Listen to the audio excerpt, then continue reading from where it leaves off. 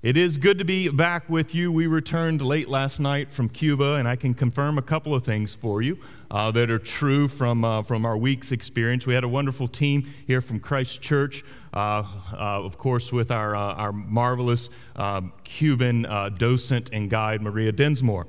I can confirm for you that Maria is more popular than the Castro brothers on the island. She has more power and influence there. And also that the gospel continues to be alive and well despite some of the most difficult conditions and circumstances that you can find.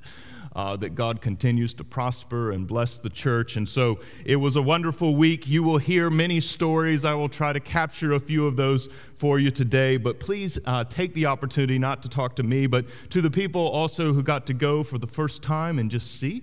It's wonderful testimony and knowing the power of God and seeing brothers and sisters in a very different culture, but who also experience the very same work of God's Spirit in their hearts. So be encouraged by those stories and listen. Please ask questions and listen to our friends who went. And over the week, there obviously are a lot of conversations that take place. But there was one intriguing conversation that stood out. We were walking around on a very hot day, and we enter into a home that stretched way back, and you discover that there were probably some 20 people living in this rather large house, and we were taken back to a small den where we sat down with a young couple. They had just had their first child, and they were somewhat interested in Christianity. The young lady, the mother, had grown up around the church. Her mother had since then become a Christian and had somewhat told her about the gospel. And she had some very practical questions for us. Her nephew was sitting there and also her husband. And then, as it often is in Cuba, there was a group of teenagers sitting out in the kitchen acting like they weren't listening, but they were really listening. And then the grandparents were in the next room, and they acted like they weren't listening, but they were really listening too. And the young woman, as she approached us and asked, she said, I've heard many different things about the Christian life, but I need you to clarify for me a few things. She said, I've heard this and I've heard that. And I've heard this is what it means to be a Christian. And a Christian has to act this way and not this way. Can you help me with this? And friends, they were very practical, good, honest questions. They're questions that we somewhat are reserved to ask, but yet we still have them. What does it really mean to be a Christian? And what does it look like for us to mature in Christ? These are the things she was asking, because she was trying to understand whether it was really plausible for her to take on faith in Jesus and whether she could believe in him. She wanted to understand if that was something that she could accept. And friends, those are some of the most important questions for all of us to answer, to understand. What does it mean to be in Christ? And then what is Christ then drawing us into? What are we becoming? And over the next several weeks, this is what we will be looking at. Who we are in Christ. And what is Christ then doing in our lives? And we'll do so perhaps out of a unique location, and it might not strike you as intuitive at first, but we'll consider the prayers of the Apostle Paul. There are many prayers littered throughout the New Testament that are normally at the beginning of the epistles, where Paul prays for the churches that he ministered to. And typically, when we look at these prayers, we consider those prayers from the vantage point of how do I learn to pray? And guys, that is a really legitimate and wonderful way to read these passages, to consider them as a model of prayer and to learn to pray after their way and after their path. But one other way to consider these prayers is to ask, what direction do the prayers point? What was Paul praying for the churches? Because in those prayers, we learn of what was really important to him. What he was interested in seeing develop and grow in the people's lives. And so this is the angle we'll take. What was Paul praying would develop and grow? What does a spiritually vitalized life look like? What direction does that take? Who are we in Christ, our being, and where is he taking us, our becoming? And so this morning we will be looking in the book of Ephesians. We're in chapter 1, primarily focused on verses 16 through 19. And the question before us is, what does a vitalized and healthy Christian life require? And there are two things, and you may think you're getting off easy, but there is this famous saying from Mark Twain. He once wrote a letter to a friend, and he said, friend, I would have written you a short letter, but I didn't have time. So I've written you a long letter. And this is the great myth of preaching. Short sermons are actually tremendously more difficult to write. Long sermons are when you're being lazy or perhaps you were pressed for time. This week was full, so we'll do our best. 2 points, though. What does a vitalized and healthy Christian life require? First, our spiritual life depends upon the generosity of God. You find Paul praying for the Ephesians. After he addresses God, in verse 17, he goes to the heart of it. The Father of glory may give you the spirit of wisdom and of revelation in the knowledge of him. This is what Paul prays for the church, that God would give out of his generosity in his grace, that he would give us a gift, and that is the spirit of wisdom and of revelation.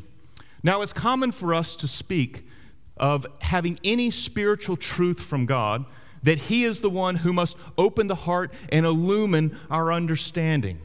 That this is the Spirit of God's work to draw us to faith in Jesus. We discuss these things, and we even discover this in the first part of the chapter. In verses 13 and 14, we see the role of the Holy Spirit in teaching and instructing those who are brought to faith in Jesus. The Apostle Paul says something very similar to this in 1 Corinthians chapter 2. If you follow with me in verses 12 through 14.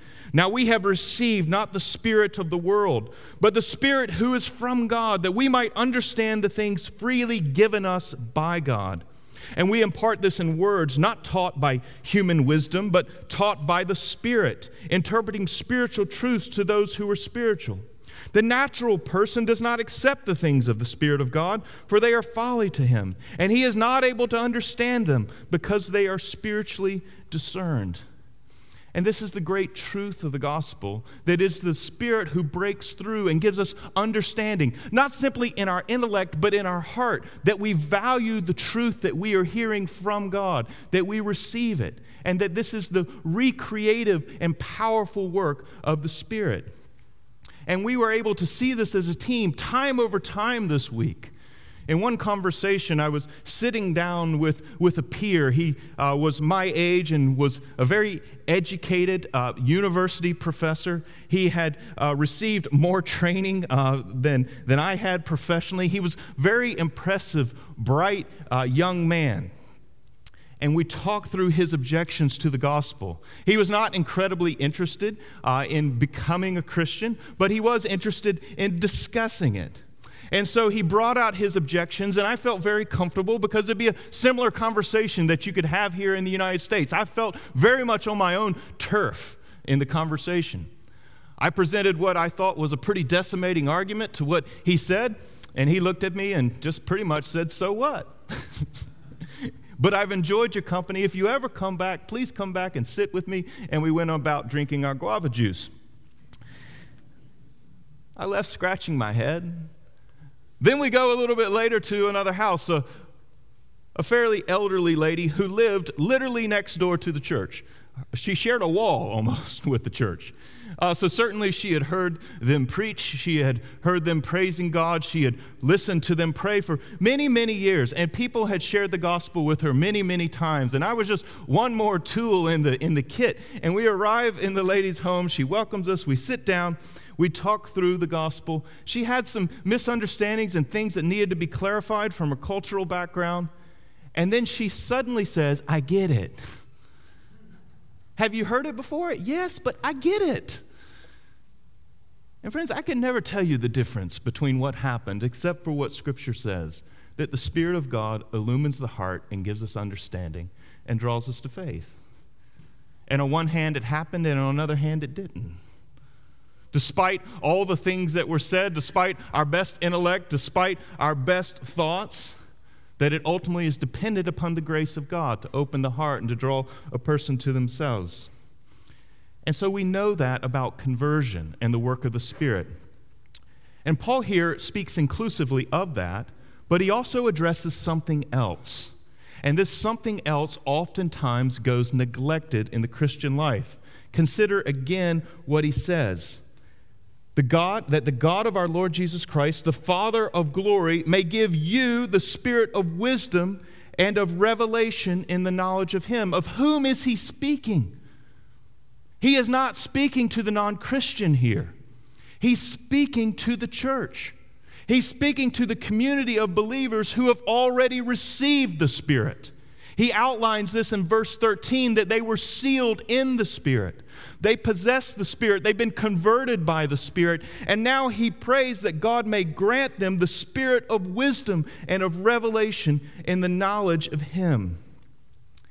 And what Paul is charting out here is that we must be illumined by the Spirit of God to go deeper into the grace of God. That illumination does not simply stop at conversion. That we don't have a transaction with God and then we're simply left to our own devices, but rather that the Spirit continually works to fill the Christian heart and to give understanding into the great mysteries of the love and the grace of God. And so Paul prays that the Spirit may continue to enlighten the eyes of our hearts, is the language he uses in verse 18. John Calvin in his Institute says something very similar to this. He writes, "Nor does Scripture teach that our minds are illumined only on one day, and that they may thereafter see of themselves. For what I have just quoted from Paul," he was quoting from Colossians chapter 1, "has reference to continuing progress and increase." And so he's speaking of the continued illumining work of God. And then he comments on David, the author of Psalm 119. And listen to what he says a few sentences later. "Although he had been reborn and had advanced to no mean extent in true godliness, he still confesses that he needs continual direction at every moment." And friends, this is the dependence of the Christian life. That we need continued illumination at every moment from God to take us deeper and deeper into the grace of God. That the eyes of our hearts must be illumined. They must be enlightened.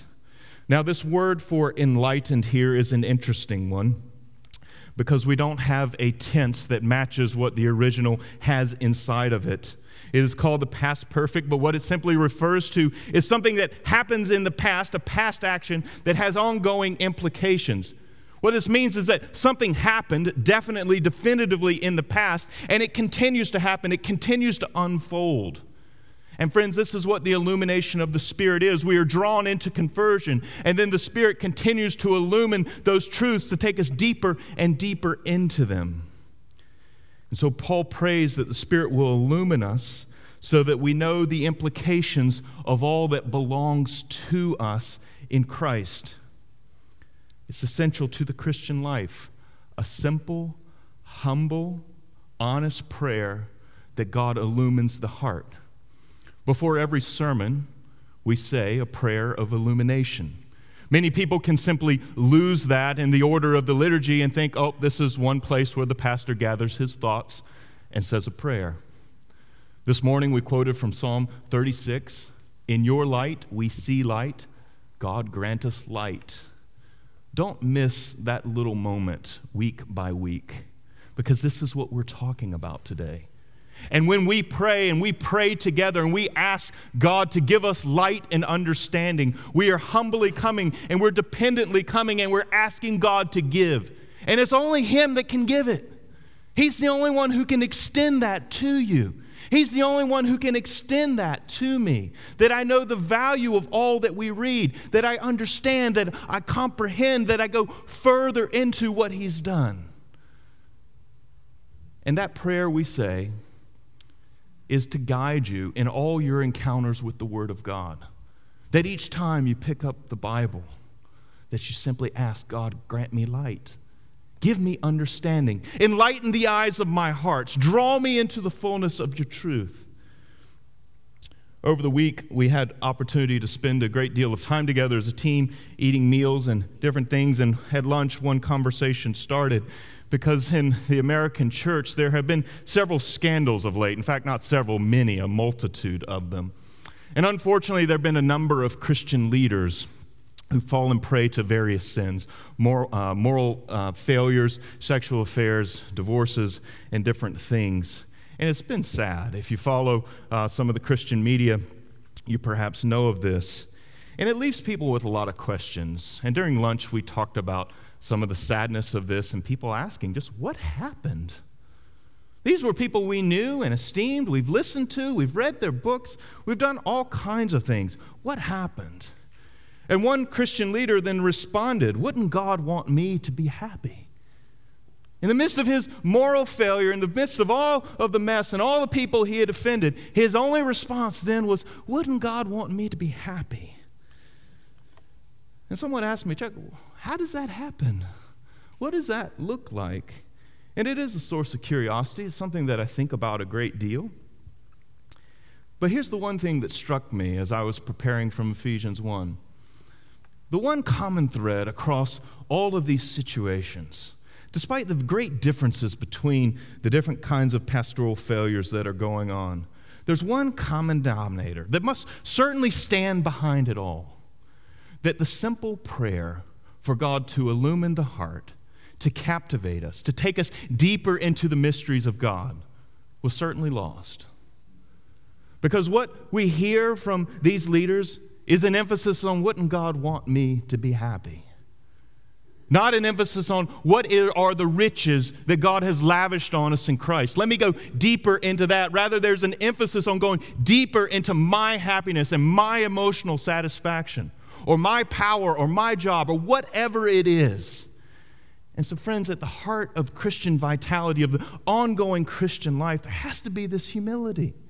Asking God to give us light that will convict, that will drive us, that will take us forward, that returns us to the grace of God. And so we live in a dependence upon God's generosity to grant us the Spirit for understanding. Now, the second piece of this, though, is that our vitality requires that we go further into the grace of God.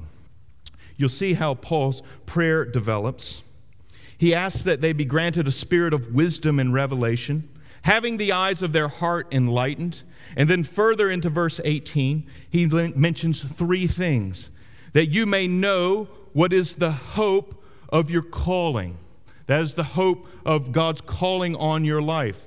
And then secondly, what are the riches of his glorious inheritance in the saints? That is the treasure that God has in the church.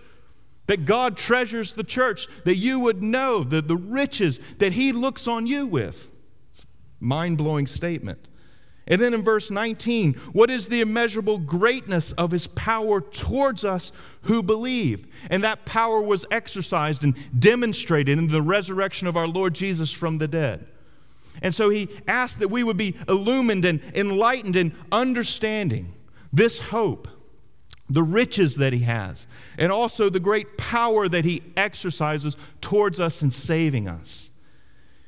It's important just to break some of this down. There's more than we can handle there. But in the word just wisdom alone, I want to show you the connections between verse 17 and what has gone before us in verses 3 through 14. Paul here uses the word wisdom, and it's a very specific word. In the Bible, the word wisdom can just mean practical knowledge. It's used very often in the book of Proverbs, and someone who's considered wise who just has practical knowledge about the way the world works. But the word wisdom in the Bible also refers to those who have spiritual understanding of the plan and purposes of God. And this is the way Paul uses it here. Please track with me in verses 7 through 10. He says, in him we have redemption through his blood, that is Jesus' blood, the forgiveness of our trespasses, according to the riches of his grace, which he lavished upon us in all wisdom and insight. And so there is the word wisdom, along with insight. Making known to us, then we're going to find out what the wisdom is that we've received. Making known to us the mystery of His will. So this is the wisdom. It's the mystery of God's will. And then we're going to find out what the mystery of His will is. According to His purpose, that is God's purpose, which He set forth in Christ as a plan for the fullness of time, to unite all things in Him, things in heaven and things on earth. And so what is the wisdom that we receive from God? It is the great plan and purpose of God in the fullness of time to unite all things in heaven and on earth. And this happens through the blood of the cross. And friends, this is the thing about the Christian life, is that we're not asking the Spirit to go beyond what has been revealed. The Spirit doesn't bring new information. What the Spirit does is takes us into the wisdom of God. It takes us deeper into the grace of God. This is what belongs to you, is the grace of God. And this is what Paul has labored to express in verses 3 through 14. That the Father has planned and determined your salvation before the foundations of the world. That the Son has accomplished that salvation by going to the cross and shedding His blood. And that the Spirit has applied that salvation to you. Everything is yours in Christ. And now the Spirit is illumining you, taking you not beyond this grace of God, this great plan of God to consummate all things in His Son, but to take you deeper and deeper into it. And so we don't go past the gospel. Rather, we go further into it. We can never get bored with it. It's not a gateway we pass through and then forget about. It's not a transaction that we leave behind. It's rather something that we relish and we cherish and we go with and we travel with all of life. And we find ourselves fascinated by it. Everything is ours, but we must grow in the understanding and experience of what this means. This is the work of revelation. It's the work of inspiration. It's the work of illumination. It's to take you into everything God has given you in Jesus. I was speaking with a friend recently who was working with a couple in his congregation. It's a difficult marriage. The woman in the marriage is a gospel-filled, brilliant, beautiful woman, full of life. She married a man prior to her conversion, and he's been difficult. It's been hard. He's critical of her. He doesn't appreciate her faith, and he isn't drawn to the same things that she is. My friend commented to me, he said, it's amazing. He doesn't even know what he has. He doesn't know how to appreciate what he was given. And perhaps you've seen situations, marriages like that. But as I listened to my friend, it also became clear that this is the struggle of the church as well. Not just in our marriages, but it's our struggle with the gospel. That we have been given everything in Christ. And we can grow critical. We become self-satisfied. We become complacent. And we're not pressing ahead and appreciating all that is ours. We're not diving into the depths of it and relishing it, knowing all that God has lavished on us. The great plan of the ages to unite all things in heaven and on earth, something that we can never fully get our minds around. And that's the work of the Spirit, is to take you into the depths of this great mystery. And so, friends, who are you? And what are you becoming? What is your being and what is your becoming? And how do those things happen? This is how. A simple, humble prayer that depends upon the generosity of God. Asking Him, illumine my heart, enlighten the eyes of my heart, teach me your truth in your way. And then knowing that God is not taking you beyond the gospel, beyond His grace. He's taking you further into it. This is the path towards spiritual vitality. This is one of the first things. And so let's not be that complacent, self-satisfied, smug person who's been granted everything and doesn't know what to do with it. Rather, ask God to take you deeper into it. Let's pray.